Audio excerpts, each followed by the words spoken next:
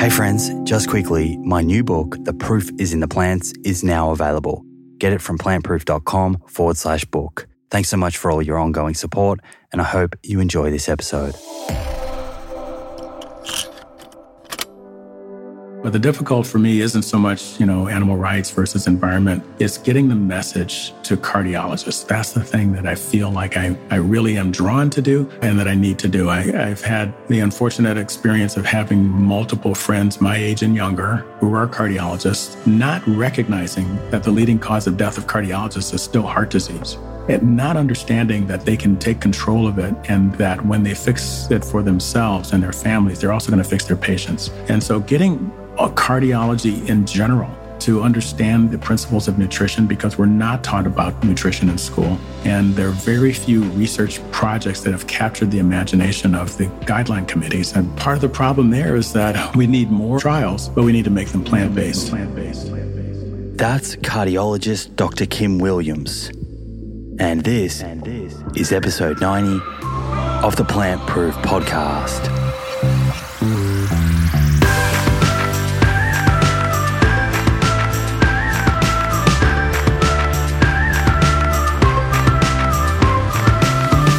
Howdy friends, welcome to the Plant Proof Podcast. Awesome to be back here again for another episode with all of you. For new listeners, welcome. Thank you for joining us. My name is Simon Hill. I'm the host of this show, physiotherapist, nutritionist, currently writing a book on nutrition with Penguin, which with a bit of luck will be published sometime later this year. And I'm glad that you have managed to find the show, and I really hope you get something out of today's episode that helps you become more mindful and conscious of the way that you live. That's what each episode is about. A non-judgmental, non-preachy space to talk about diet.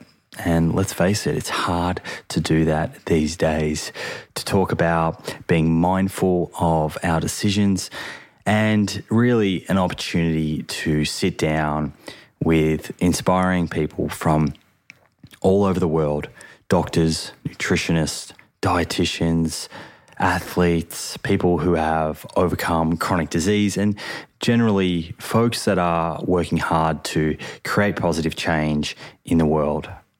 Today, I have a super important episode for you on cardiovascular disease with Dr. Kim Williams, cardiologist, a man that I have so much respect for, and really I've wanted to have this conversation for a long time. It's been a long time coming, and it was great that we crossed paths while in Melbourne, both being down to watch the Australian Open. So I'm glad that this exchange took place, and I think that there are some really important take-home messages. Cardiovascular disease, which really needs no introduction. It includes heart attack, stroke, heart failure, etc. It's the leading cause of death, not only in Australia, not only in the United States, but across the entire world. In the United States alone, the estimated cost of this disease is over $200 billion annually in healthcare services, medications, and lost productivity. And the crazy thing is that although cardiovascular disease seems so normal and tends to run in families, this is largely because families adopt the same lifestyle habits. Fortunately, we have science that shows us how to eat to prevent and even reverse cardiovascular disease. And that's exactly what this episode is all about, along with discussions about American healthcare, government guidelines, industry influence, and much more. Born and trained in Chicago, Dr. Williams was a professional level tennis player, something that we talk about here, and a coach, before choosing rather to pursue a career in cardiology. Since 2013, he has headed up the cardiology department of Rush University Medical Center, where many of his colleagues have also found their way to adopting a plant-based diet. Dr. Williams has served on numerous committees and boards at the United States national level, including, but certainly not limited to, the American Society of Nuclear Cardiology, the American Heart Association, and the American Medical Association. Among other presidencies throughout his very distinguished career, Dr. Williams was the 2016 president of the American College of Cardiology. Kim is the inaugural editor-in-chief of the International Journal of Disease Reversal and Prevention, the IJDRP. This new journal has been created to document the science of nutrition and lifestyle to prevent, suspend, and reverse disease. Kim is on the International Advisory Council for Doctors for Nutrition, part of the reason that he's actually in Australia, and is speaking at the Adelaide Symposium that is put on by Doctors for Nutrition February 2nd in Adelaide this year. It was an honour to sit down with him. He's an absolute wealth of knowledge and is truly dedicated to bettering human health. So with that said, it's time to hear from Dr. Kim Williams. I hope you enjoy this exchange, and I'll see you on the other side. Dr. Kim Williams, welcome to the Plant Proof Podcast. Well, thanks for having me. Been a long time follower of your work, so it's lovely to firstly have you here in Melbourne, and I feel very grateful to have this opportunity to sit down with you and talk to you about cardiovascular disease, which is, if I'm correct, the leading cause of death worldwide. That is actually true, and it's I'm sad to sit here and report that it's really been changing. Low and middle income countries no longer have infectious diseases, and communicable diseases as the leading cause of death. It's now heart disease. Fortunately, most of the high income countries, heart disease has fallen to number 2. United States of America is not the case, and cancer deaths are actually falling while heart disease rates are actually rising. And that has a lot to do with our lifestyle, and that's why we work so hard to try to get people to change what they do. So for a while there was a few decades in America, right, where heart disease incidence actually dropped, right, with new surgeries and medications and whatnot. Is that right? And now it's going back up? That's exactly right. So if we look at all of the things, and, there's a nice New England Journal of Medicine article that sort of codifies where the timeline over 4 decades, about a 70% decrease in cardiovascular mortality. We really thought we would follow that trajectory and we would be number 2. And I was actually talking about that when I was president of the American College of Cardiology, holding up 2 fingers saying, we want to be number 2. Didn't happen. Unfortunately, our CDC released data that year in 2015, and that 2015 data showed that there had been a tick upward, and that upward tick has continued to increase. They say it's because of obesity and diabetes generating heart disease, and that is our lifestyle. It really is. The obesity epidemic is worsening, and we've really got to get the message out about nutrition, and it really shouldn't be something that adds to someone's set of illnesses. It should be adding to their life. And that is a message that we need to keep going with. To sort of, I guess, paint the picture as to how prevalent it is, how many Americans are affected by cardiovascular disease? And is it mainly heart attacks or strokes and sudden cardiac death? What are the actual stats? So it's interesting that we're still having about 600,000 people die every year. We're still having, that 500,000 of heart attacks that happen where you've completely occluded the artery, and another 500,000 where you have done a partial occlusion, sort of, they call them STEMIs and non-STEMIs. But it's more than that. It is stroke, as you mentioned. It's peripheral artery disease. It's erectile dysfunction. There's so many different manifestations of plaque going into arteries. And so at the individual level, we really have to take that approach. I started this really just about a year ago. I think I got back from Australia, and it hit me that this is something I could actually discuss with patients in real time. So every time I see a patient who's got one of those blocked arteries somewhere, I actually say to them, I'm going to have this, may sound strange, may sound like the silliest conversation you've ever had, but just humor me and let's just go through some really dumb questions. And I start off with, tell me why you're here. I said, well, I had a heart attack. And what's your understanding of what happened to make that heart attack? Well, I had a blocked artery. That's right. And so when the artery got blocked, what was it blocked with? Plaque. That's right. And what's plaque made out of? Cholesterol and fat? That's right. And where did that cholesterol and fat come from? 100% of my patients can answer that question. I ate it, they say. And I said, okay, so we're going to change that. Sure, you got a stent, and sure, we're going to put you on medication appropriate for the stent and medications to protect the heart, and lower the cholesterol, but we're not going to eat any more of the cholesterol and fat that put you here in the first place. And you okay? And they always say, fine. So until I discovered that a year ago, that if I tell the patient to change their diet, they start thinking about all the things they're going to miss. But whereas if they actually walk themselves through the process that got them to see me, they seem to accept it just fine. It's more meaningful. Yeah. They connected the dots, not me just telling them something. It's a very, very good way of putting it.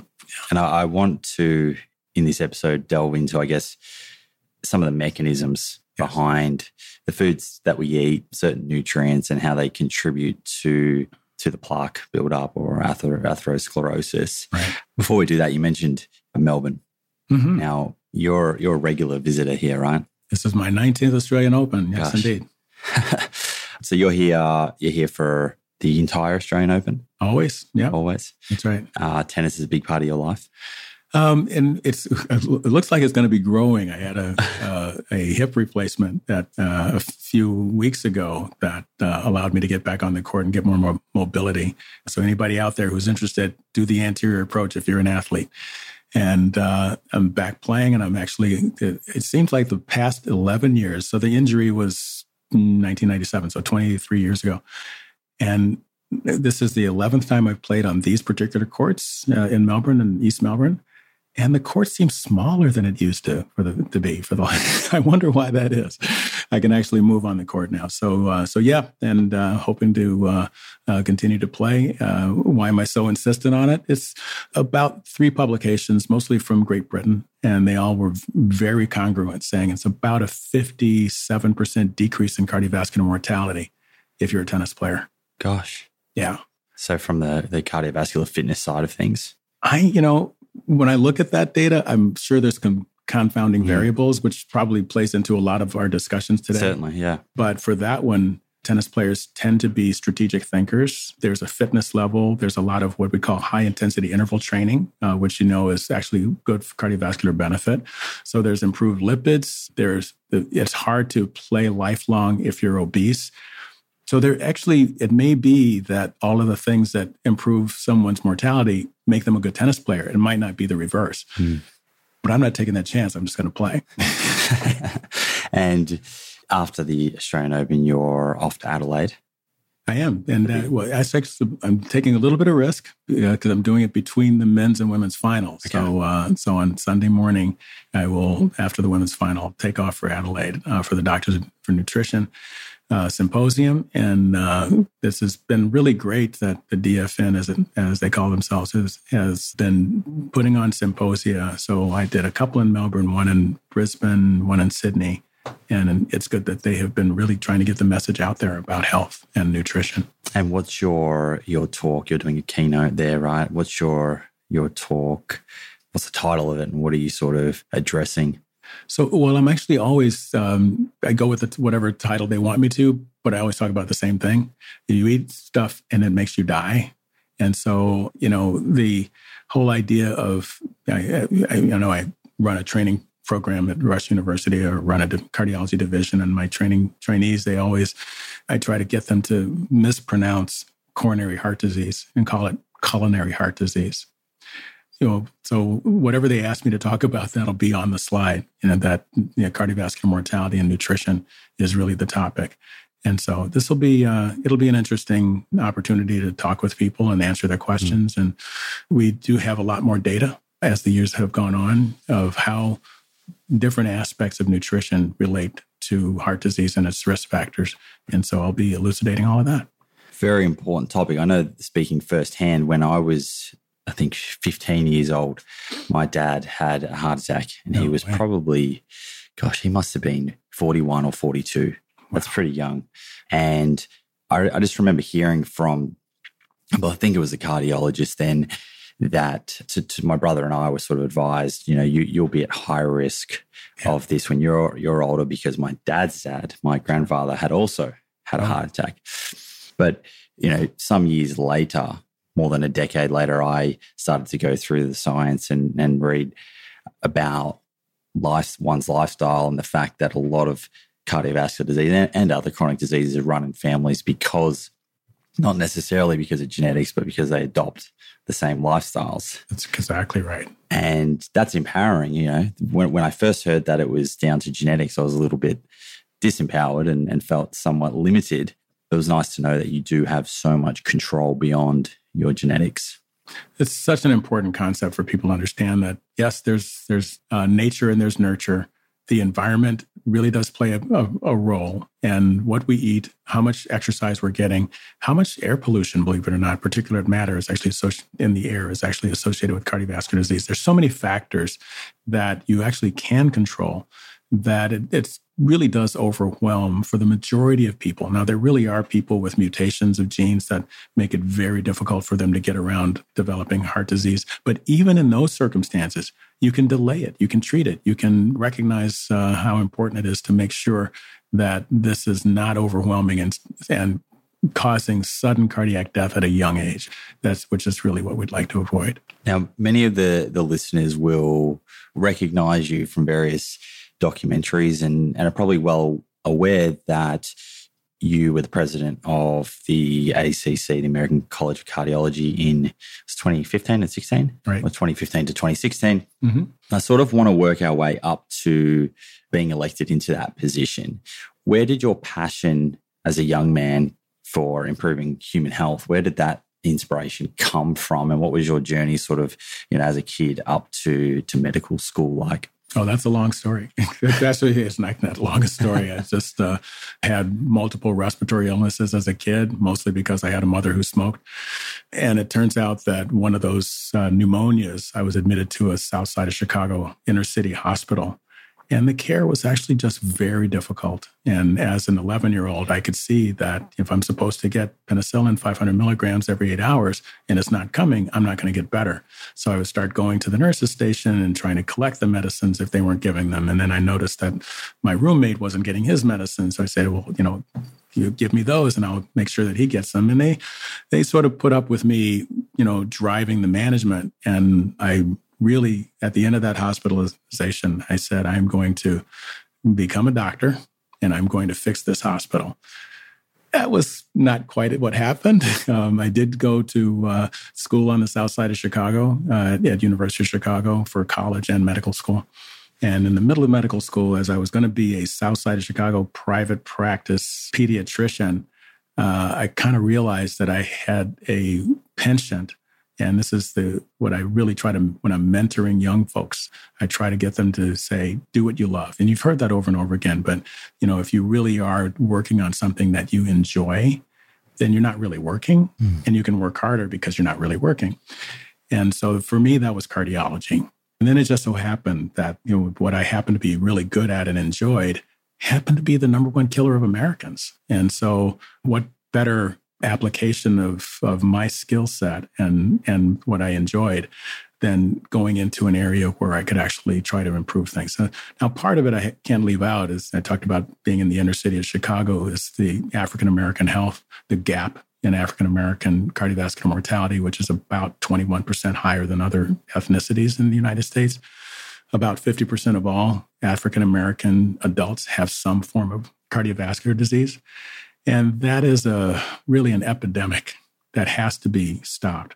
And so part of that was the motivation, become, sort of the inner city cardiology person. And I was able to do that in an academic center pretty well until they had administrative issues. And I ended up taking a job in Detroit to deal with the inner city, where it was actually a lot more impoverished people than even I was dealing with on the south side of Chicago. But, for family reasons, I ended up coming back to Chicago and been at Rush University. And I just have to say that, from all the places that I've been, Rush University has a passion for the community. It is a private institution. No one tells it that it as an institution that they have to go and do things to help other people. So the west side of Chicago is very difficult in terms of the poverty. If you go from the shoreline on sort of the downtown area and you move out west and just go about 16 L station stops, you will find, or I guess that would be tram stops, you will find about a 30% or 30-year decrease in life expectancy. Gosh. And so Rush, not just cardiology, my division, but all of Rush University spends a lot of time trying to help the community, going into the west side of Chicago and going into churches and going into community groups and trying to improve health and health literacy and understanding of the kind of things that can make people better. And so, it's really been a pleasure for the last 6 years to be in an institution where I feel supported so I can go out and, go all over and really try to set up programs to get people to recognize their heart disease risks specifically and then intervene. And we've been doing that recently, and it's been actually pretty exciting. So that's being sort of well received. You're seeing people interested in changing their lifestyle, but also I'm imagining that a large part of that is not just educating the people, but also making sure they have access to the right foods and access to the right healthcare, right? Absolutely. And so access to care has improved. I know there are a lot of folks, particularly in the last 4 years, who don't believe that Obamacare was effective, but it really was. There are, 21 million or so people who got healthcare that access that they didn't have before. And, the funny part about, we talk about this as if it was some kind of, great benefit to the people, but it was a benefit to the society. About almost 30 years ago, there was a law passed in the United States, and I'm sure there's similar laws in other places. EMTALA, they call it EMTALA, Emergency Medical Labor and Treatment Act. That says that if you're in an accredited hospital and someone comes to you in labor or somebody comes to you with a medical emergency, you cannot turn them away.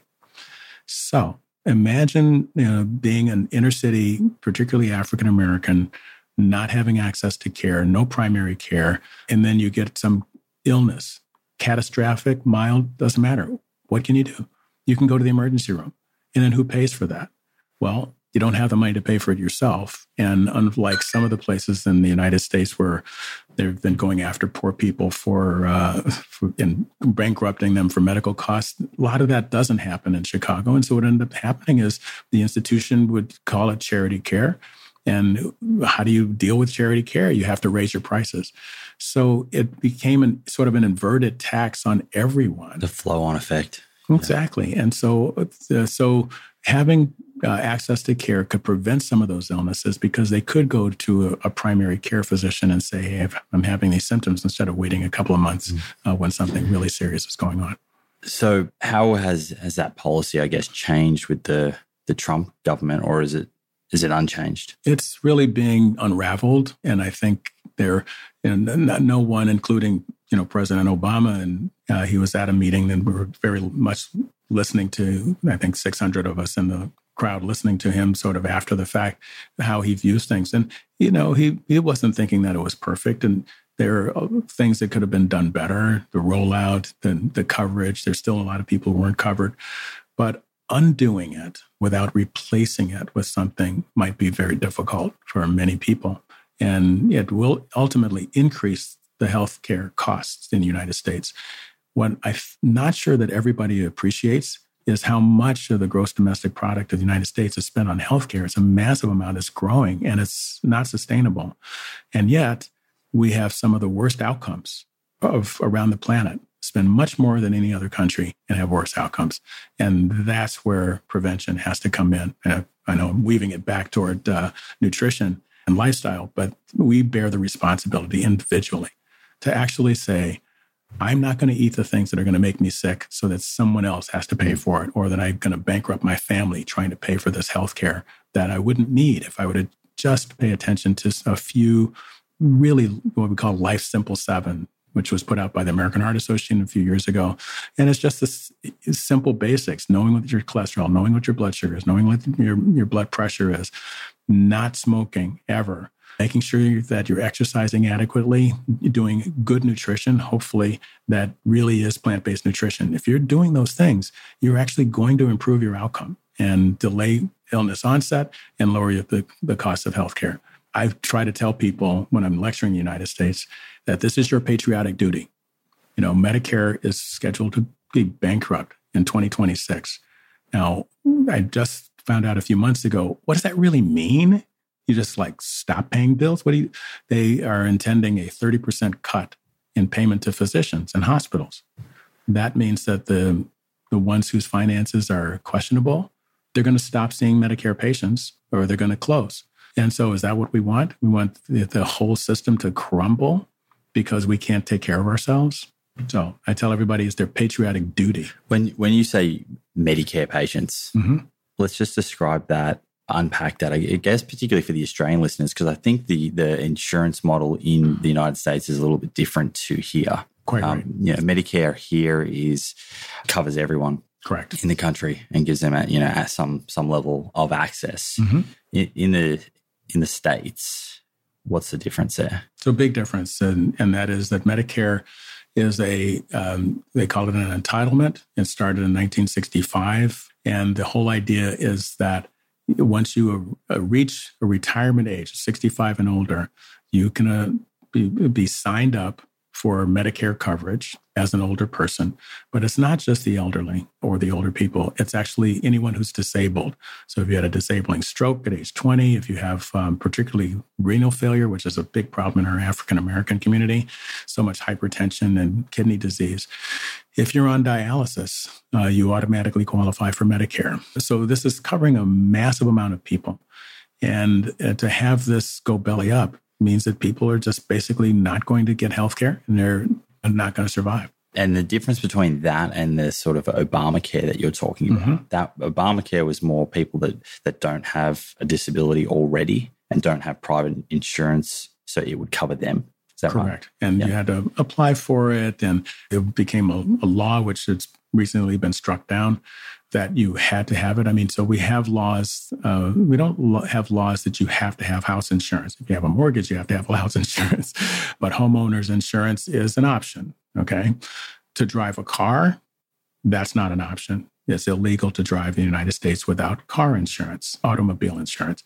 And similar to that, Obamacare made it illegal to not have medical insurance and gave a mechanism, a low cost and relatively, high deductible, admittedly, so that, but people had some coverage. And so unraveling this might leave a lot of folks uncovered. Now, you mentioned the importance of nutrition, and I guess we're talking about government policies here. We might circle back to that in a little bit when we talk about dietary guidelines and perhaps maybe why they do not, purely, I guess, reflect the science and what we're going to discuss today. You were elected as president of the American College of Cardiology in 2015. What was that election process like? How were you elected, and how was that received as a vegan? So it's interesting that I'm not sure folks were focusing on the fact within the college. They just knew that I ate plants. I'd been on the board of trustees starting, I think, 2006. And so everybody knew, my lifestyle, that I exercised a lot and ate plants. And it really had little or nothing to do with my election. Everyone serves in some capacity to get recognized by the college in terms of what it is that they do to make the college better, to make healthcare better. My own contribution was in the area of imaging and appropriate use. That is, you don't see this in Australia, so I have to explain that a little bit. But because I do work with a lot of imagers here in Australia, particularly in nuclear cardiology, which was my given field, there were people who were actually ordering nuclear tests, nuclear stress tests, run you on a treadmill and see how your heart's doing, when it wasn't really necessary. And that sort of doing stress testing to increase money in their own pocket, so-called inappropriate, financially motivated self-referral. that was something that we had to work on. And so it was one of a myriad of issues that were what we call advocacy issues, making sure that the poor people had access to children's health insurance. There's just a myriad that the American Medical Association would be working on. And I was one of the delegates for the American College of Cardiology. And so between imaging and overall healthcare policy, I became sort of known as someone who wants to try to get Medicare and everyone else right. I did work for Medicare for 4 years as an advisor on their payment policies. And, this is a group of people who are really got a huge task. It's very difficult for them to manage this money and get everything right. And so I left that position with a lot of respect. Meanwhile, back at the college, candidates are put forward for president, they're nominated, and a nomination committee will look at pretty much what they've done and what their skill set is.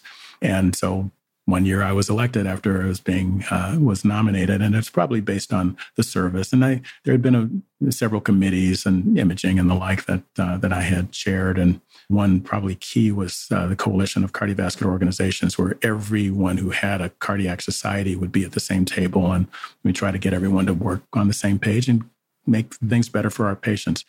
So I would say that advocacy is a thing that got me in there. Now, once I got in there, or I think when I was vice president, which meant that I was going to be president in 2 years, someone in the college, in the media department, was asking why I was always eating plants and no animal products. And I told them, well, I had a high cholesterol in 2003, and I started eating plants, and my cholesterol was cut in half, and along with it, my risk was, and so I keep doing it. And she asked if I could write it into a little bit of a blog for the American College of Cardiology, which I did, and gave the health reasons. We didn't have the massive amount of data that we have now back then, but we had a fair amount of it. And so I wrote that up, and it got picked up by a very large, widely distributed medical information news service called MedPage Today. And went from MedPage Today to the New York Times, the interview, and then all over. And next thing you know, I'm the world's vegan cardiologist. But I was just doing what I normally do, which is to eat plants for my cholesterol.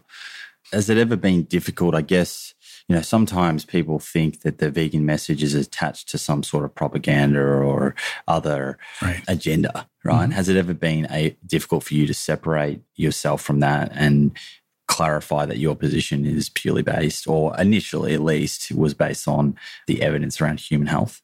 I really appreciate that question. It has been difficult, but the difficult for me isn't so much, animal rights versus environment. It's getting the message to cardiologists. That's the thing that I feel like I really am drawn to do and that I need to do. I've had the unfortunate experience of having multiple friends my age and younger who are cardiologists, not recognizing that the leading cause of death of cardiologists is still heart disease, and not understanding that they can take control of it, and that when they fix it for themselves and their families, they're also going to fix their patients. And so getting cardiology in general to understand the principles of nutrition, because we're not taught about nutrition in school. And there are very few research projects that have captured the imagination of the guideline committees. I've been really in the middle of the guidelines.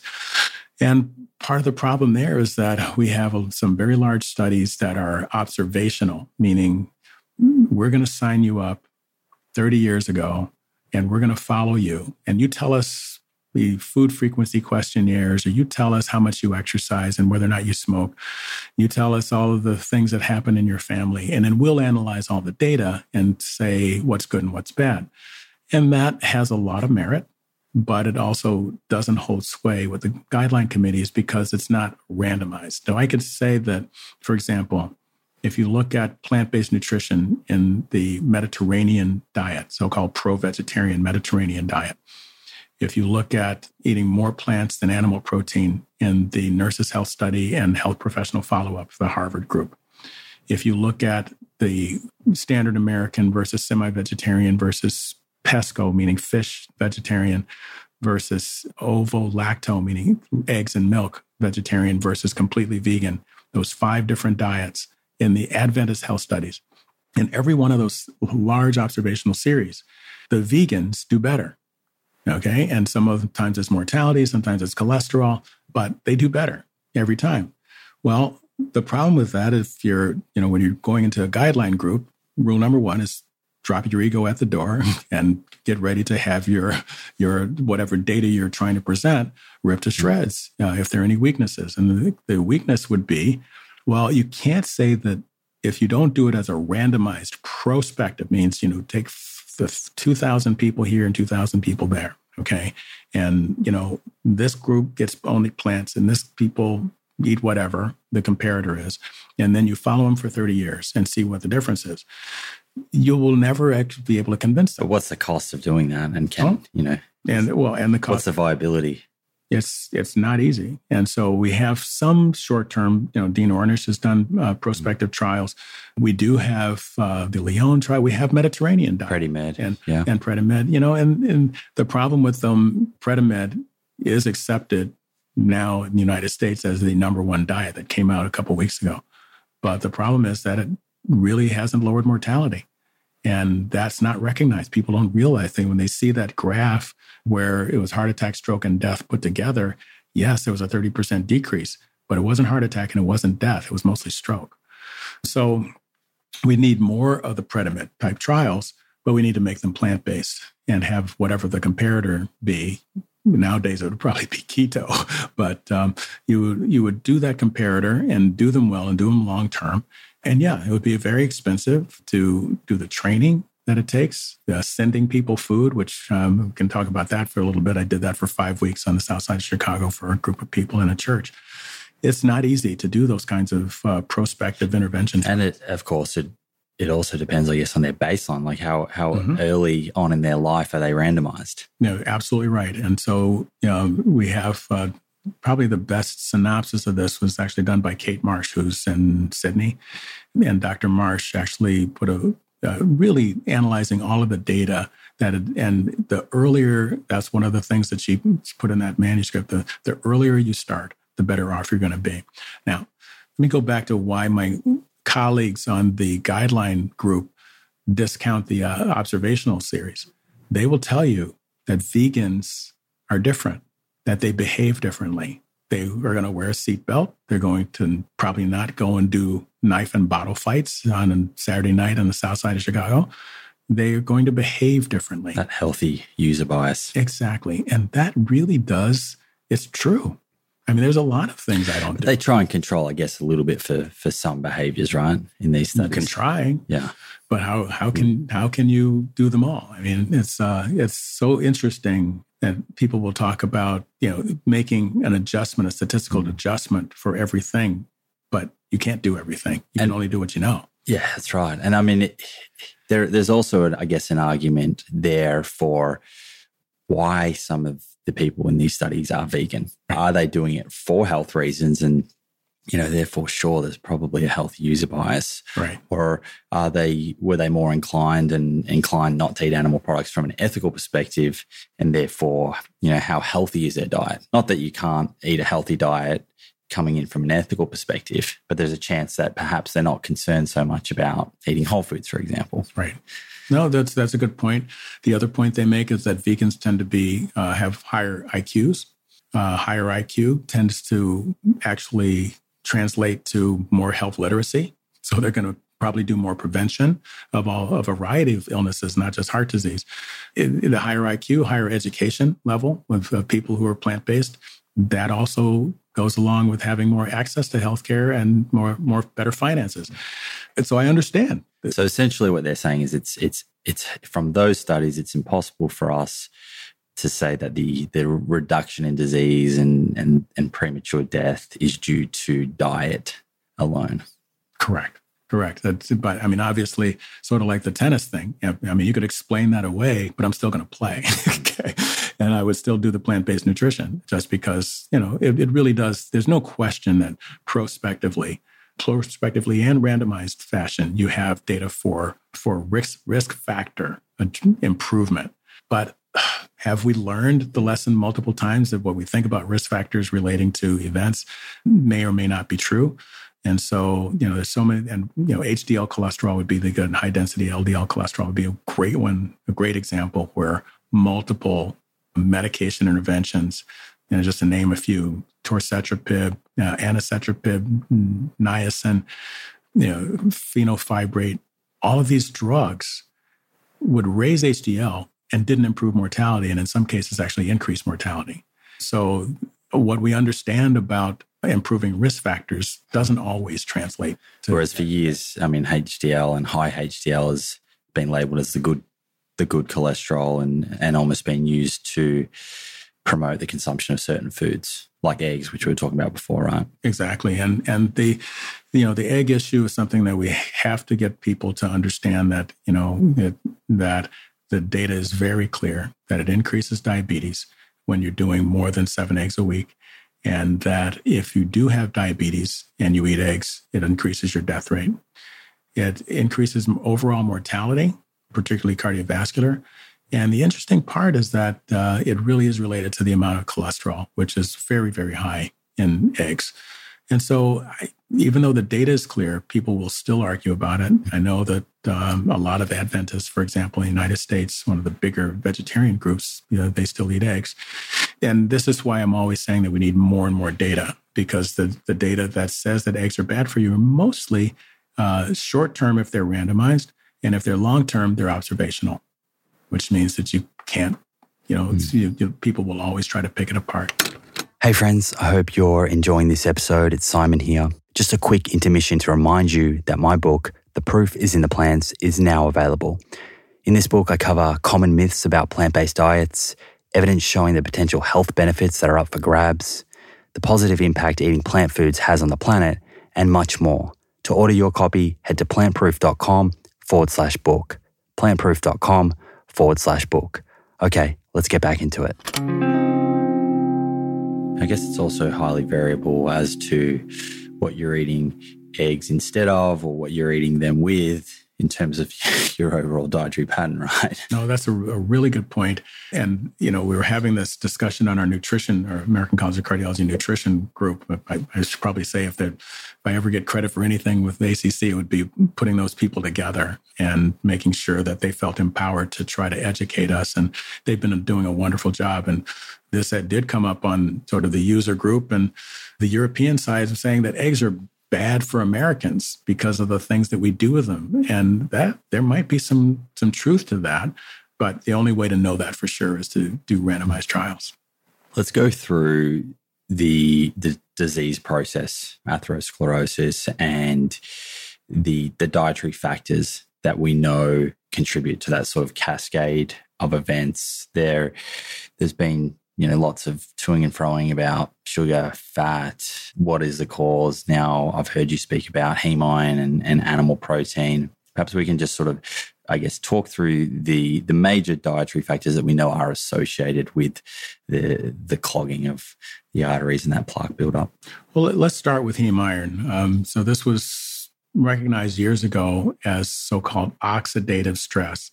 For those people who aren't remembering their freshman chemistry about oxidation and reduction, when you put a chemical under oxidation or a biochemical under oxidative stress, and it changes its characteristic, and it turns out that oxidized LDL cholesterol, the bad cholesterol, really goes into arteries a whole lot more like 9 times more than the non-oxidized LDL.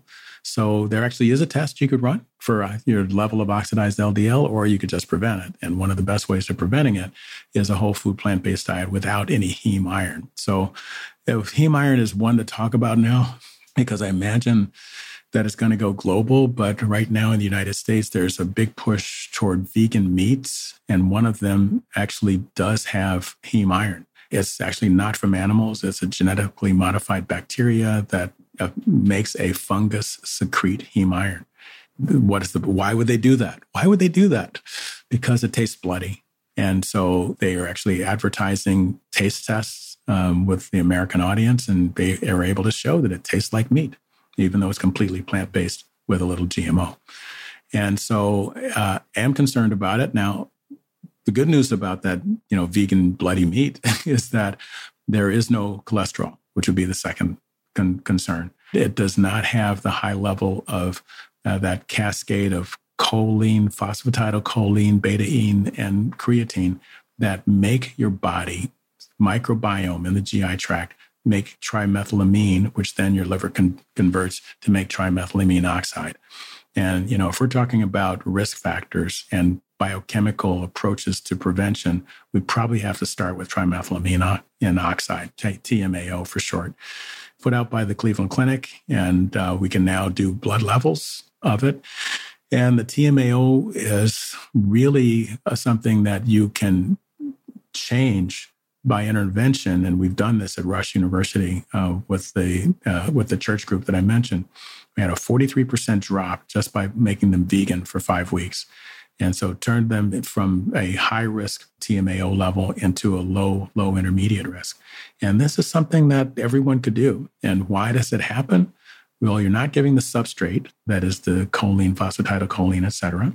And you're changing the bacteria. That is, vegetarians and vegans have completely different bacteria than people who are eating animal products full time. And in fact, the Cleveland Clinic has shown that you could take a vegan and feed them a steak. I don't know why they would want to eat it, but if you did that and measure their TMAO level, it does not go up. In the name of science, exactly. That person put their hand up. Exactly. And you could do, obviously, if you generalize the diet, those bad bacteria would come back. People wonder, well, how did the bacteria get in there? Well, you have to understand that when you're slaughtering an animal, this is not in sterile conditions. The flesh is decaying, and then you're eating it. You are eating bacteria, and that it shifts the species of the bacteria in a way that generates more TMAO. So it turns out that we don't have an enzyme blocker right now. You probably could do some probiotics or antibiotics for that matter to try to change the gut biome, the microbiome. The microbiome. But why do all that? Why not just change to a plant-based diet and avoid the TMAO? Okay, so that's LDL cholesterol we talked about, heme iron. So heme iron is associated with this cascade of plaque buildup through oxidation of LDL. Correct. Okay. Mm-hmm. What about sugar and fat? We should talk about them separately just for a moment. Just because, let's talk about the fat, particularly trans fats, which are now illegal in Denmark, Sweden, and the United States and Switzerland. And I think the rest of the world needs to join those 4 countries in saying that we will not allow the serving of hydrogenated oils that become trans fats to our people in restaurants and not going to sell it in stores. That would be really good for the world. Glad the United States joined the other 3 countries. It's relatively recent. There were nice publications about the state of New York where some counties did this ban and other counties didn't. You could see the stroke, heart attack rates differ. And so finally it was adopted completely. So I think everyone understands trans fats. Then when you get to saturated fat, you get a little bit more controversy because there are people who are saying that saturated fat is really not bad for you and that it, is going to, raise your good cholesterol and your bad cholesterol and it'll be okay. And that the data is all observational. It's not really strong, good evidence that you should avoid saturated fat. And so that led to the American Heart Association putting out a saturated fat advisory. And they went through all of the literature. And it's very clear that the only people who are really pushing for saturated fat consumption are the ones really who have some commercial tie to it. They tend to be in that sort of low carb camp, particularly ketogenic camp. Correct. And it is a problem to wake up and see Time magazine, with its big distribution with the sliver of butter and say butter is back. Just when, because we really are trying to decrease obesity, we're trying to decrease heart disease. From my sort of recollection of that New York, the Times magazine, that was following a meta-analysis, right? And the commentary around that was that the sort of replacement factor of saturated fat hadn't been clearly elucidated in the research, and that if people were replacing saturated fat with refined sugars, then yeah, sure, they might not get benefit. But if they replace saturated fat with polyunsaturated fat or monounsaturated fat or whole unrefined carbohydrates, they did get benefit. That's exactly right. And that's been shown multiple times This is the PURE trials, which are really not the United States. It's about 19 or 21 countries, depending on which publication you're talking about, really did grab hold of the idea that saturated fat is not as bad as refined carbohydrates. And that isn't the message that went out. The message was really more about, fat isn't so bad for you, meat isn't so bad for you, but carbohydrates are bad. Well, if you look in the methods, they were talking specifically about refined carbohydrates. So sugar, white rice, white flour, that sort of thing. So there's two areas left to talk about in there. One is the substitution of saturated fat by polyunsaturated fat, monounsaturated fat. I know that that's a big controversy within the vegan community because most of those oils are plant-based, and there are people who say that you should be taking, a little bit and adding it to your meals, and other people saying absolutely never. And, there's the aphorism, which I think is probably true, speaking in terms of calories and obesity in the United States. The fat you eat is the fat you wear, and it doesn't matter what kind. That is true. No question about that. But whether or not people need to avoid all fats at all times, that's something that I really feel strongly we need the randomized trials, because right now we have a lot of people going back and forth, and unfortunately sometimes have gotten personal. I've seen, it's been a bit of a blow up on Twitter, hasn't it? And that's unfortunate because it leaves egg on our face, and nobody has eggs in their diet. And it kind of takes the attention away from the 99% of what people agree on. That's exactly right. Hit the nail on the head. What I try to get the people in the plant-based community to understand is that, we have bigger fish to fry without the fish and without the frying. But we really have a bigger goal than just the individual differences. And, that's point number one. Point number two is that the reason that they rose to the level of an argument is because they're all successful and they believe in what they do and they've seen the success of what they do, and they're all different. So what do they have that's the same? No animals. Okay. So there may be variations of the same theme. Exactly. And, the most important principle with whether you're looking at cholesterol, TMAO, saturated fat, heme iron, is get rid of the animal products. And if you do that, then you can talk about, nuts or no nuts, alpha-linoleic acid or nut. And you can have some really good arguments that would be, they're going to generate more heat than light. Why don't we just do randomized trials? But, obviously we need the randomized trials on versus the animal world first. And then let's go back and take our kids. It would be nice to see a sort of a low-fat vegan or pretty much vegan diet like the Dean Ornish diet or Dr. Esselstyn's diet against a Mediterranean, very plant-focused diet with a bit higher total fats, but mainly from unsaturated. It would be very interesting to see. And I think we'll get there. I've encouraged all the participants of all the Twitter war to do things. And this is really, that's not me talking or Rush University exactly. It's really the International Journal of Disease Reversal and Prevention, which I'm the editor-in-chief of. Right now I have opinion pieces and editorials going on both sides. And they're all, they quote the literature. They're well written. We publish them as long as they're reviewed and approved. But what we really would like is comparative trials so we can stop having the opinion wars and replace it with facts. Let's just continue on this theme of fat, right? So saturated fat, I think it's less than 10% of calories is recommended in the American Dietary Guidelines. Is that right? So I would say that the latest dietary guidelines were the ones that I was on the committee for the American College of Cardiology and American Heart Association. There is another guidance that's coming out, really should be out in 2020 from the United States government, but that's not going to be cardiology focused like we are. So what we were really promoting in our guidelines is elimination, of as much as possible without putting a number on it.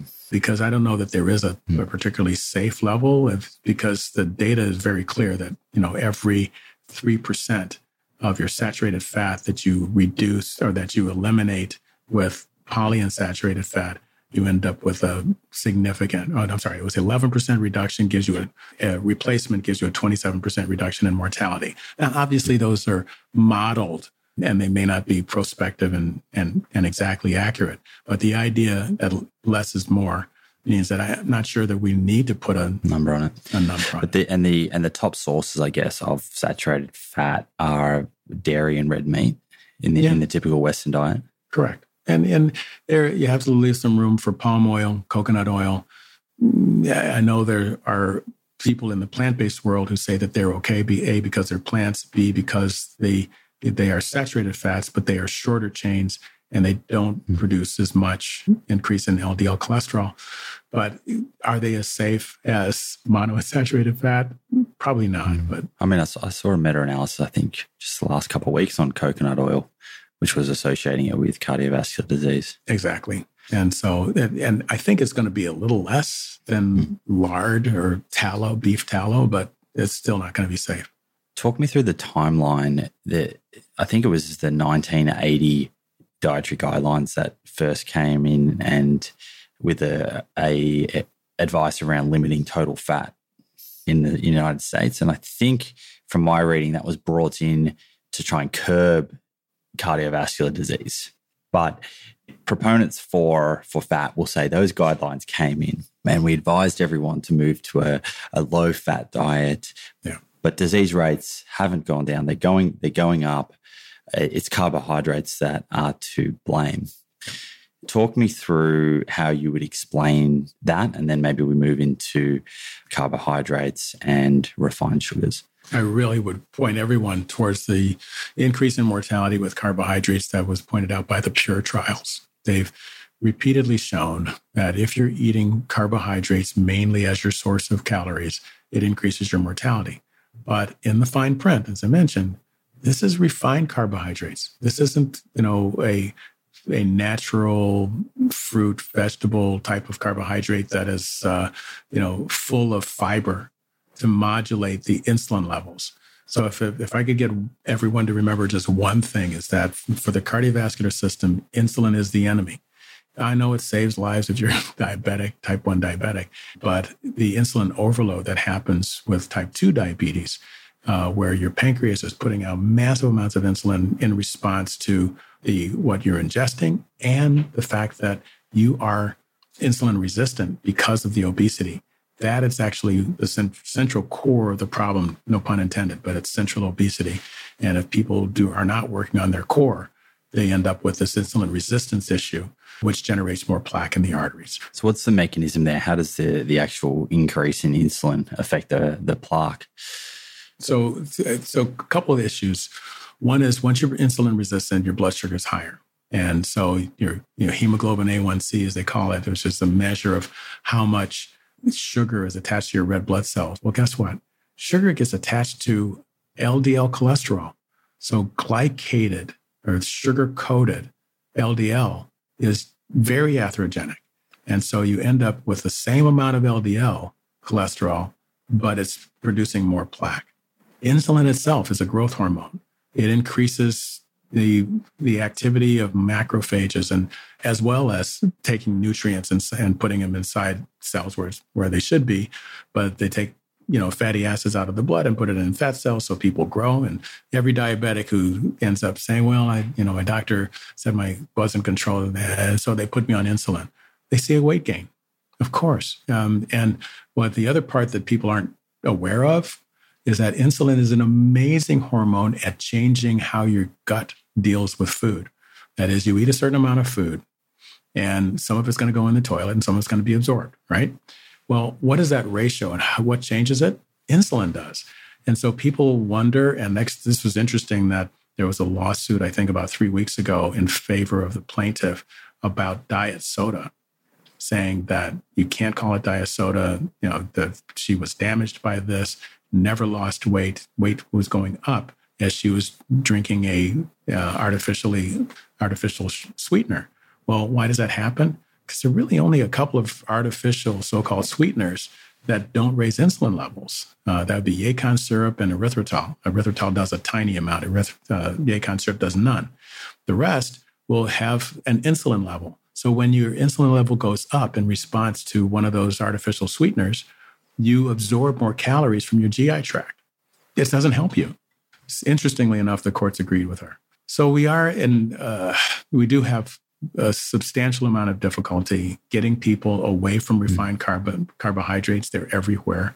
And unfortunately, in the United States, and I could see it here as well, a lot of those things are actually fried and refined sugar together. And that's really a difficult combination for the arterial system to handle. People listening, and you sort of touched on it then, I guess, with fiber, but they may be thinking, well, what about fruit? Fruit's high in sugar. So perhaps just talk to why the sugar in fruit and consuming fruit is a healthy choice compared to the sort of high fructose corn syrup. Right. So if you're taking fruit sugar, the amount of insulin is substantial, but it's just 10-20% less than table sugar, glucose, or sucrose. Okay. But the other side of this is that when you're eating a regular fruit, not a juice, when you do juicing is doing exactly the wrong thing. When you're eating the regular fruit, you're actually modulating how much sugar you're getting by the fiber. And so I don't think anyone outside of the nuclear medicine world likes my analogy here, but just imagine you've got a nuclear reactor. What stops all of that uranium and plutonium from going nuclear, as they say, is cadmium control rods that absorb and slow down the reaction. That's exactly what happens when you're eating fiber with the sugar. And so, yes, fruit very clearly has a lot of sugar. And if it has a lot of fiber, then you're fine. And so there's a nice little graph that you could see for each little species of fruit that compares the fruit to the sugar to the fruit fiber. And the worst in the world, unfortunately, is grapes. And so after I saw that, I put grapes in my cereal, or I put grapes, with nuts or something that's going to have fiber. And on the other side, the blackberries and the raspberries that were all kind of gritty, all of a sudden I like them more because they have a much higher fiber ratio compared to the sugar. So I would say if people are paying attention to the sugar fiber ratio, they will do okay with fruit. Okay, so I think we've sort of ticked off sugar, saturated fat, heme iron, TMAO. Anything else there that we need to touch on in terms of the dietary risk factors, I guess? So there are a couple other things. I mean, people talk about NEU5, but that's really more for cancer. The one that I probably should mention is the IgE response that people get after tick bites. I don't think you've seen it in Australia yet, but it might be coming here soon. That was an important one put out by the University of Virginia, that if you have that bite and you have the genetic capability, when you eat animal products, particularly beef, it actually creates an IgE, that is an immune globulin response, that actually will massively increase plaque formation. So yet just another reason to stay away from eating animal products. Do you think a lot of the, I guess, confusion and sort of argument around what's the cause? Let's try and narrow it in as to a single nutrient and blame one thing, that sort of reductionist view. Do you think a lot of the confusion stems from the fact that these are umbrella terms? Fat, there's a myriad of different types of fat. There's different types of carbohydrates. And while it's obviously incredibly important to sort of zoom in and look at mechanisms and nutrients, we often kind of forget to zoom back out and just look at the overall dietary pattern. It's a full-time job. If you're eating processed food, and which, some of them are going to be okay, some of them are not going to be okay, you've got to be a label reader. And you've got to look and see it says cholesterol 0, the odds are there are no animal products in it, okay? If the sodium is substantial and you have a tendency toward hypertension, you got to be careful about that. And so it really is almost a full-time job. Unless you're eating a whole food plant-based diet, then you don't have packaged labels and you're not worried about it because everything in that diet is actually quite healthy for you, unless you're overdoing it with the grapes. Now, there's a group of people, I guess, out there that are speculating.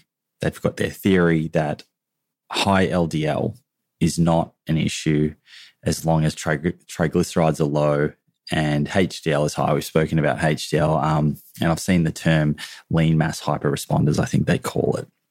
They seem to think that LDL itself is not an independent risk factor for heart disease. So or cardiovascular disease. My question is LDL itself a predictor of cardiovascular disease, or do you require inflammation and insulin resistance in order for that high LDL to cause an issue? So I think people who were saying that might have to review the literature again and look at the more recent trials. What I would point them out is my good buddy at Harvard, Paul Ritker. He's became famous for developing the assay for high sensitivity C-reactive protein, which is a measure of inflammation, as you know. Well, and he really was proposing that LDL is important, but so is inflammation. And I think people do understand that. And, it's very simple. While we're on this message, I'll throw in a couple things. Yes, get your teeth fixed. Make sure so you don't end up with the gingival disease that results in more heart attacks. And yes, get the flu shot. I know that's controversial in some places, but if you just Google the words flu shot, heart attack, you'll find a significant reduction in heart attacks if people get their flu shots. It's just another infection, another inflammation that you can avoid.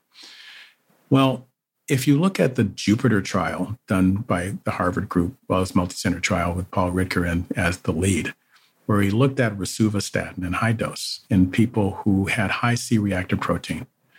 What he showed is that there really is sort of 4 different panels of cardiac events.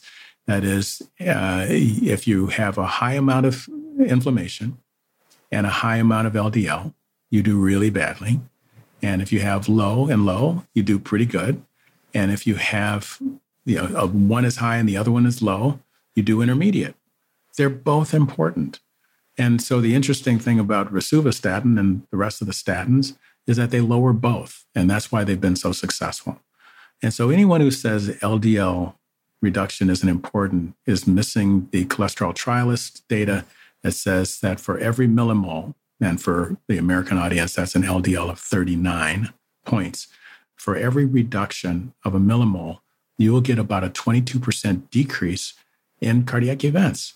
These are people's lives and brains. And so, I remember the HOPE trial would be another one where they did this seemingly, did they really do this? But they did.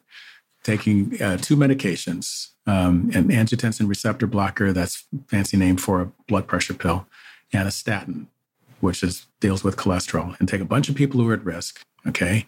And you divide them into 4 boxes. One is placebo, so there's no drug. Another one has both drugs. Then the third group has the blood pressure pill only, and the fourth group has the statin only. And there were a lot of expected stuff, but the thing that was unexpected to me was that group that had the statin only had a 50% reduction in stroke, even though their blood pressure did not go down. So it's hard for people to say. And how did it do it? Yeah, it may have lowered some inflammation, but it mostly lowered the LDL cholesterol.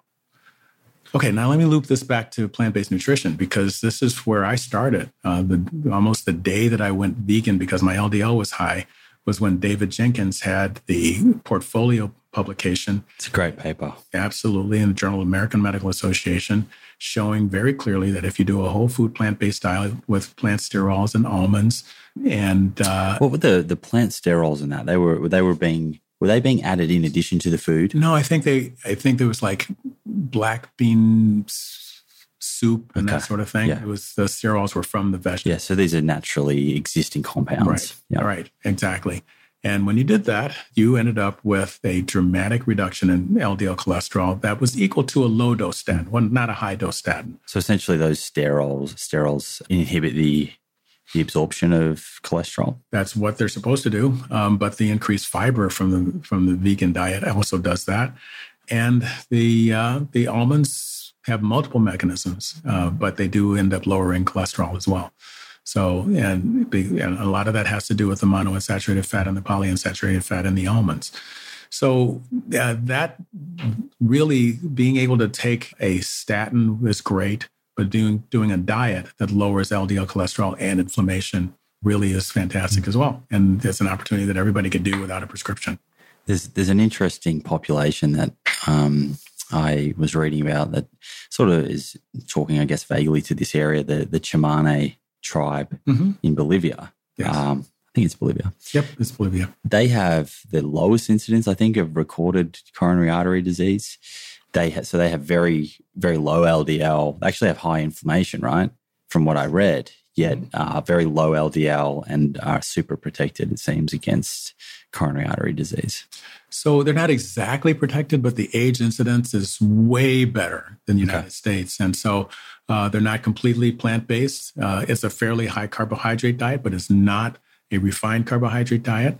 And yes, they have enough parasitic diseases to leave them with a fair amount of inflammation and high CRPs, and yet they do very well cardiovascularly, very little hypertension, very little diabetes, and very few heart attacks. And they end up with, as it turns out, extremely low levels of coronary calcium. That really was what our folks were able to do. Is there's good friends of mine, Sam Wan, Randy Thompson, and so many others. They've been going around the world doing CT scanning on mummies to look at calcium in arteries and sort of backtrack on cardiovascular disease in particular ancient societies. But they actually did the live people in the Somanis. Now, they're not completely plant-based. If they catch an animal, they would, eat the animal. But probably very different fat profile in the animals than I guess the typical meat that would be consumed in a Western population. Exactly, right. The LDL in terms of, I guess, looking at ancestral or other mammals. I read an interesting paper. It was O'Keefe and Lauren Cordain, and they were talking about, and they're actually from the paleo sort of background, but they were talking and advocating for an LDL between 50 to 70, which was the standard LDL for hunter-gatherers, but also for free-living primates and other wild mammals who do not develop atherosclerosis. Interesting. Whenever people talk about paleo, and I know Jim O'Keefe, he's a very data-driven guy. He's on our nutrition group. And it turns out that if you look at the paleo data, people were living, if they were doing really well, 45 years maybe. And so when you're talking about a way of eating for sustenance and survival, that's one thing. But if you're talking about longevity and sustainability, that's really not what we're talking about. So we have had our sort of arguments, and I have to say that within the college, within the ACC, these huge differences that we have in nutrition, they're all done in such a wonderfully dynamic and thoughtful and impersonal way. So Dr. O'Keefe wouldn't mind me saying, we have these debates. We have our differences of opinion, but we would be on the side of plant-based nutrition for longevity, such as, as you saw in Adventist Health Study. And who wants to give up a decade of life just to eat animal? I don't think so. Hey friends, me again. Quick note to let you know I have a brand new, completely complimentary 2-week plant-based meal plan on my website. Inside contains delicious breakfast, lunch, dinner, and snack recipes, along with a complete breakdown of the nutritional information for each. Whether you're looking to add one plant-based meal to your weekly regime or go full plant, I'm sure you'll find this resource helpful. You can get your copy today at plantproof.com/meal plan. That's plantproof.com/meal plan. Okay, let's get back into it. Do they think that, I guess, some of the context of the paleo diet has, somewhat been taken out of context in terms of how the average Westerner probably does the paleo diet versus, from what I've read on their sort of ancestral diets, they tended to be much higher in fiber and much higher in plant foods than perhaps people would even recognize? Well, I think I still struggle with it, taking that part seriously, because I'm not sure that the data is really clear on what people were eating. And every time I see something in the literature in the last 2 years, it always says, wait a minute, they were eating, as you were saying, much more plants. And, this idea that you're eating, grass-fed beef and stuff like that, that was not happening very often. Yeah. From what I've read, and as you say, it's not that clear. It's easier to see the remains of animal foods than it is of plant foods when you're going back and going through sites and trying to inspect what people were eating. So I guess there is a necessity there to sort of approach with a little bit of skepticism. Indeed. All of this information that we're talking about, these dietary risk factors, the benefits of a whole food plant-based diet for reducing those risk factors, how do you feel that is reflected in the current dietary guidelines?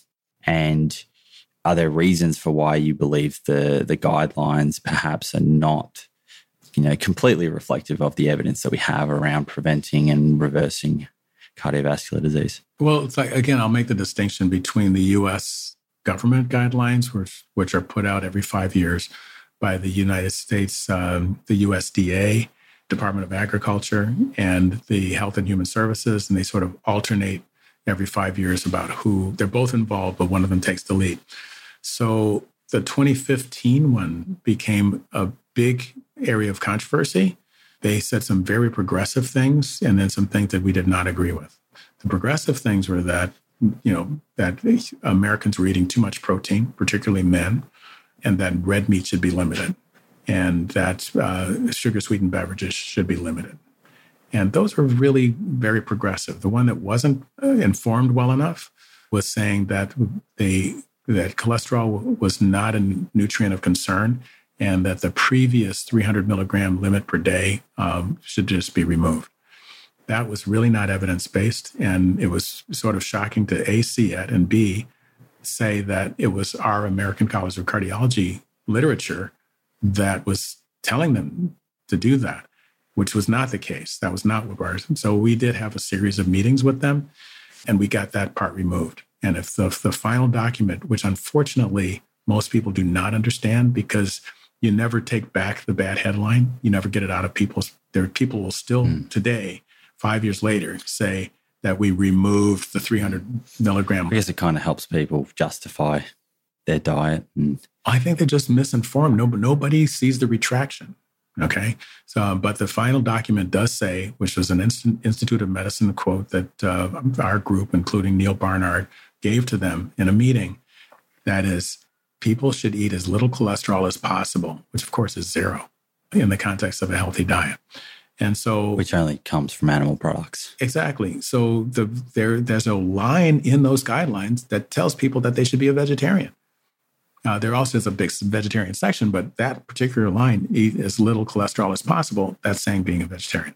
Well, particularly saying being a vegan because, exactly. Eggs and dairy contain cholesterol. They sure do. Mm-hmm.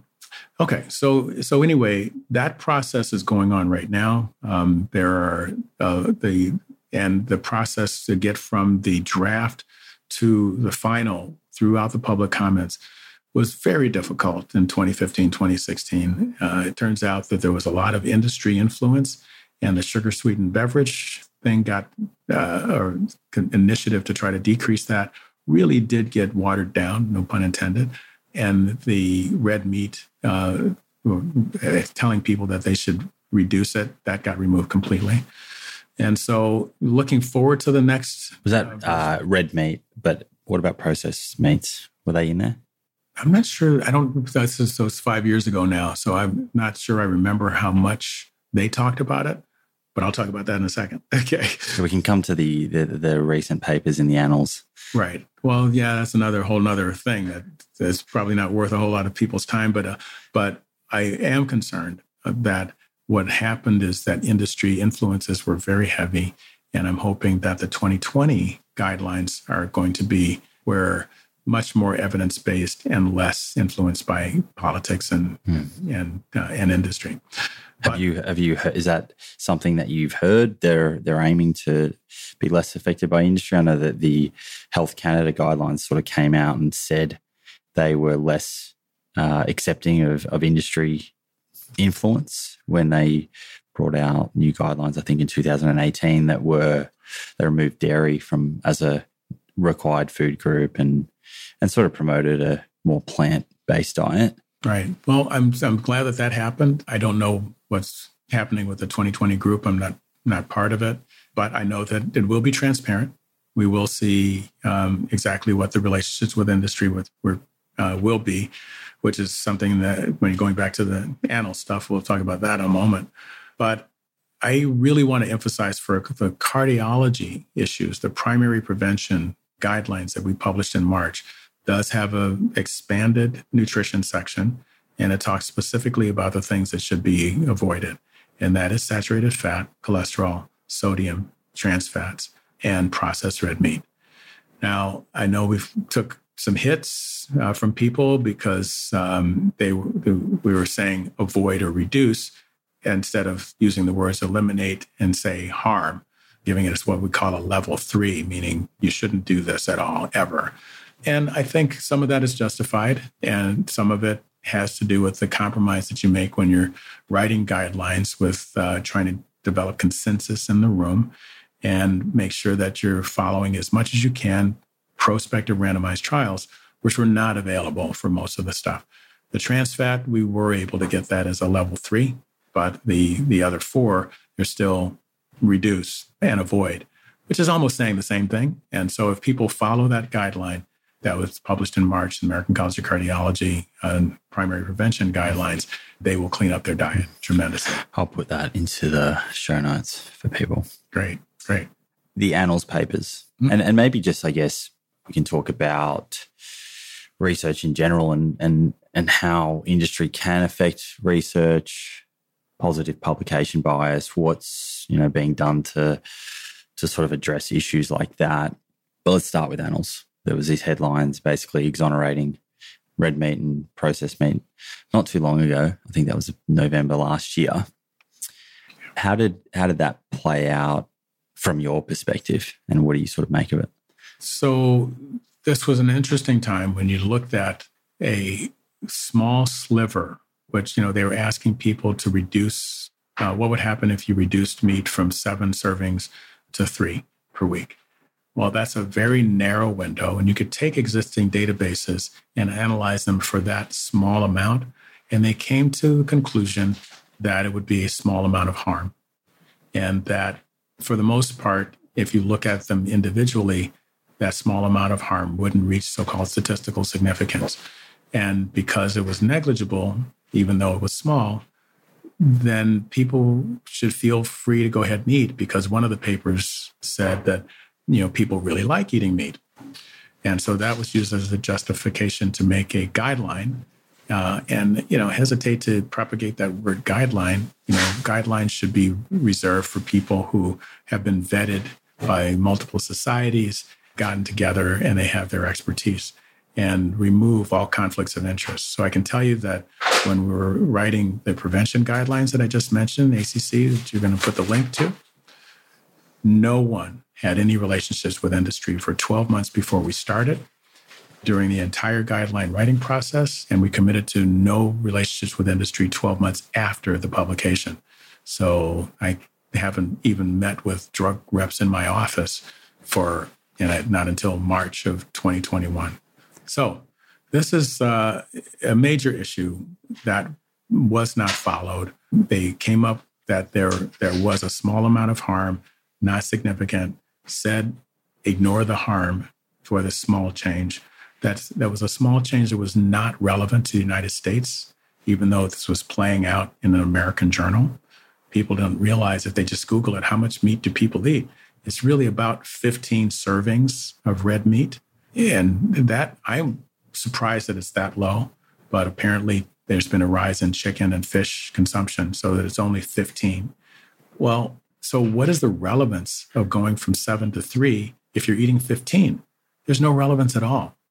And so I'm not sure what the whole idea of it was, but people ignored pretty much what the facts were and went with what they really wanted to say, which is that we like eating meat and we're going to keep eating meat. Now, everyone was up in arms.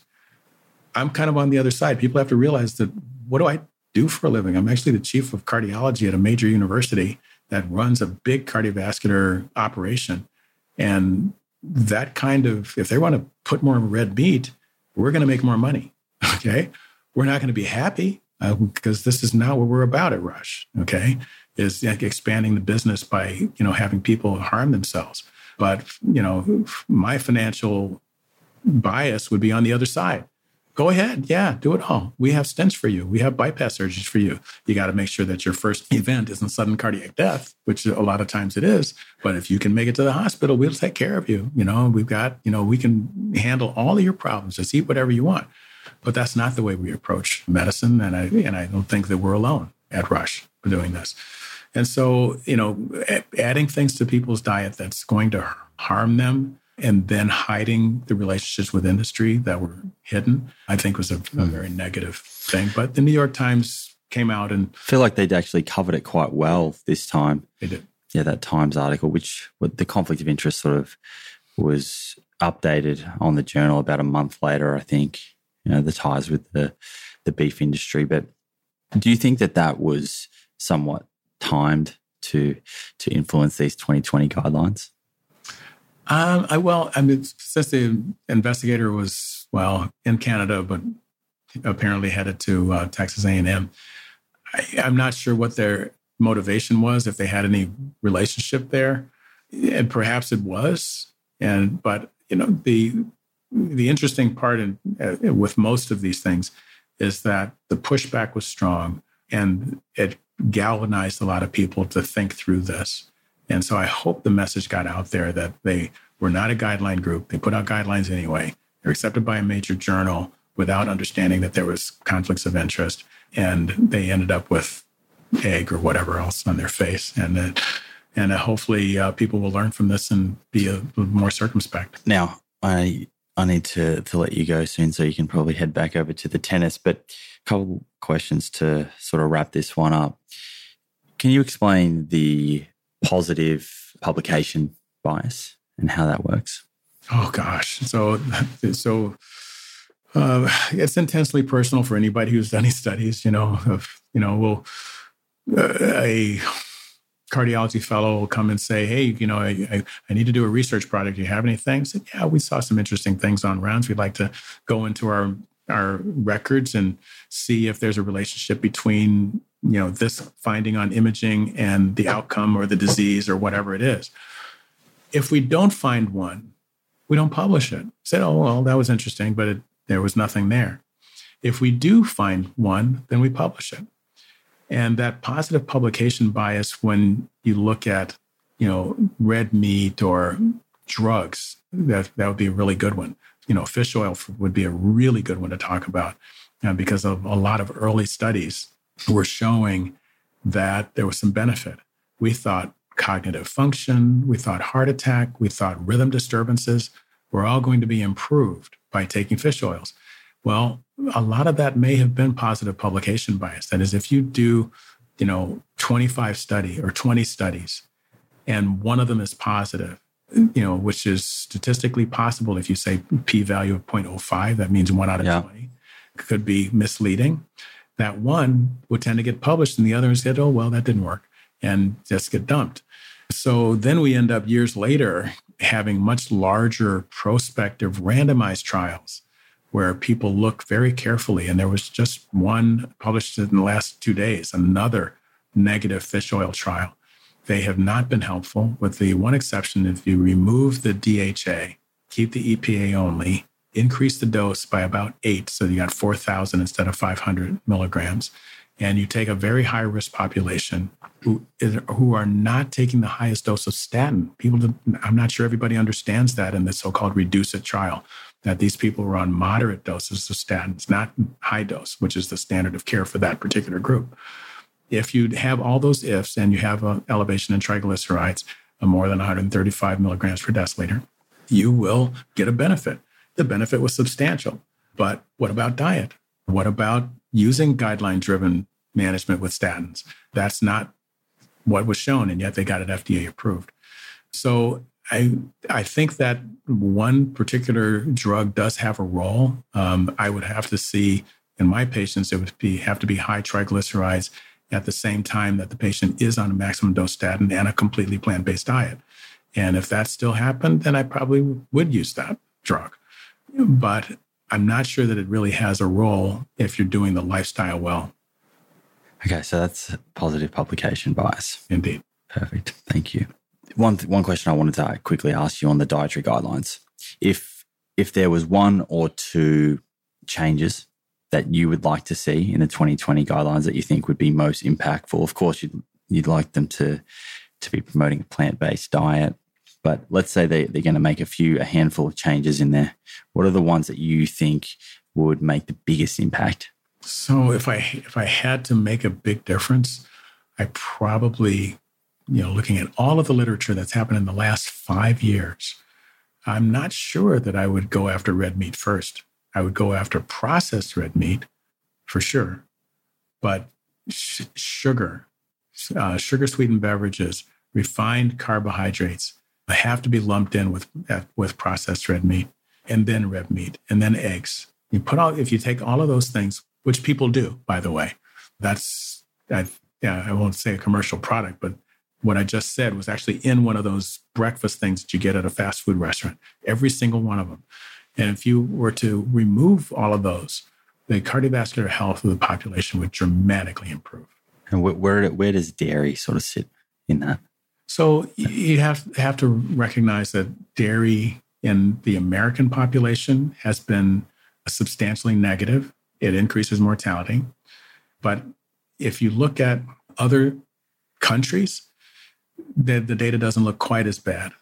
Particularly if you look at the Journal of American Medical Association in 2016, there was a wonderful analysis of the nurses' health and health professional follow-up, showing that dairy, poultry, and fish all increase mortality around 11% of all-cause mortality.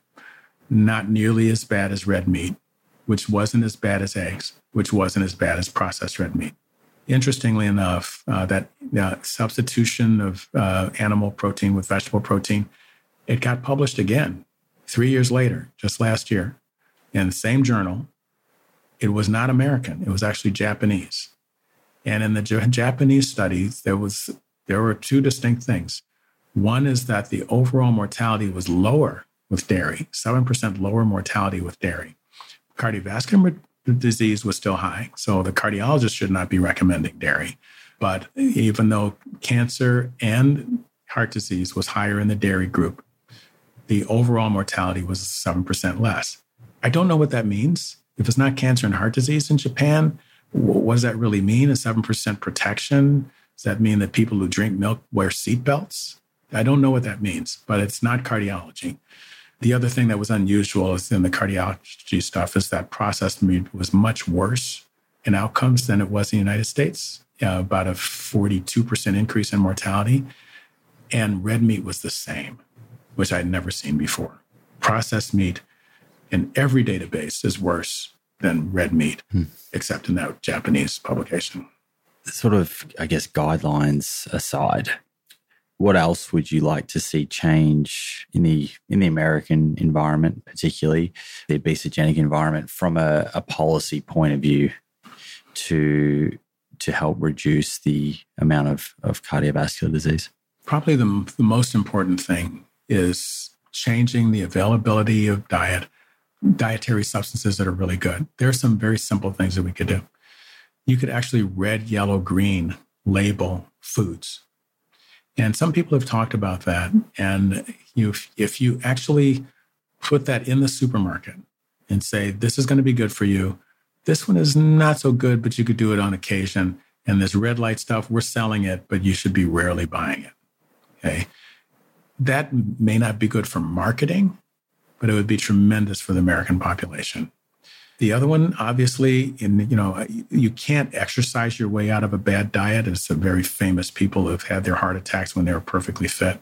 But having a poor exercise, poor functional status, all of that just hurts the people with a poor diet. So I would say get an early release program from the sofa, and recognize that the chair is the new cigarette.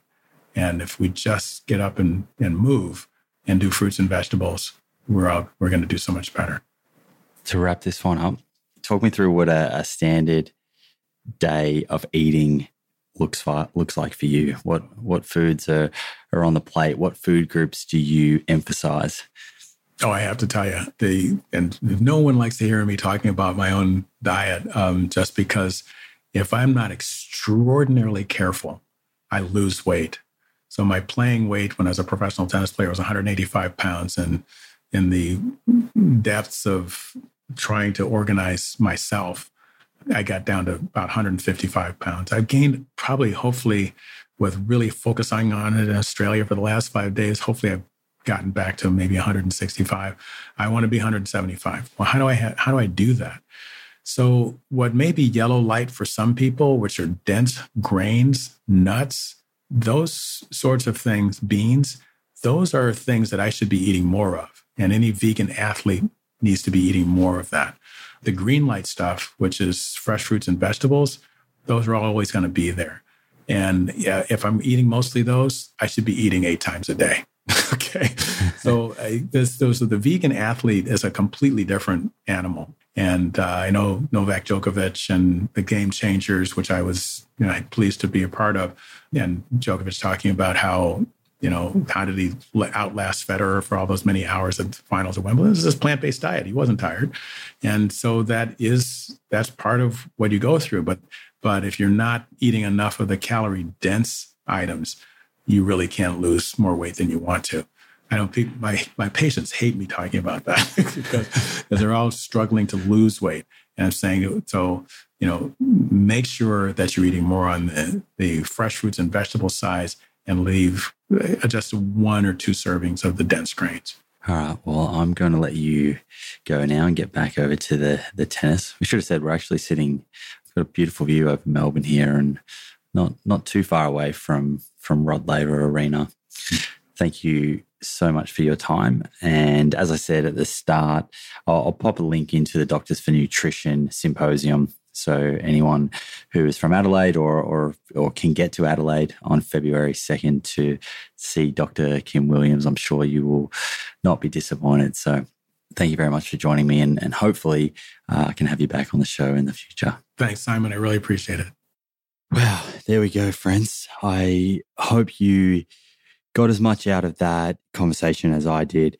And of course, if you know anyone who you think would benefit from this information, please share this episode with them.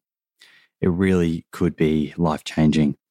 As I said in the episode, please refer to the show notes for the American College of Cardiology and American Heart Association 2019 guidelines and other studies that we spoke about for further reading at your end.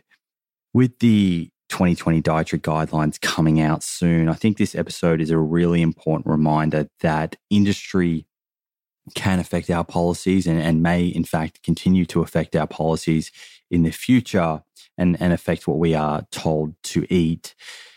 That's why it's super important to find people who are well educated and without any commercial agenda to help guide you with your health decisions. And I feel the AECC AHA 2019 guidelines, the ones that I'll put into the show notes that we spoke about in this episode, I feel that they offer sensible advice from 18 experts who got together to create the consensus position on risk factors for cardiovascular disease, including diet and how we can reduce our risk. And they clearly endorse a plant-based diet. Not a keto diet, not a paleo diet, not a carnivore diet, or anything else that you're being sold on social media. I'm going to leave that with you. Thank you again for tuning in. Please leave a review on iTunes if you haven't already. It would be very much appreciated. I appreciate all of you, and I look forward to seeing you in the next episode.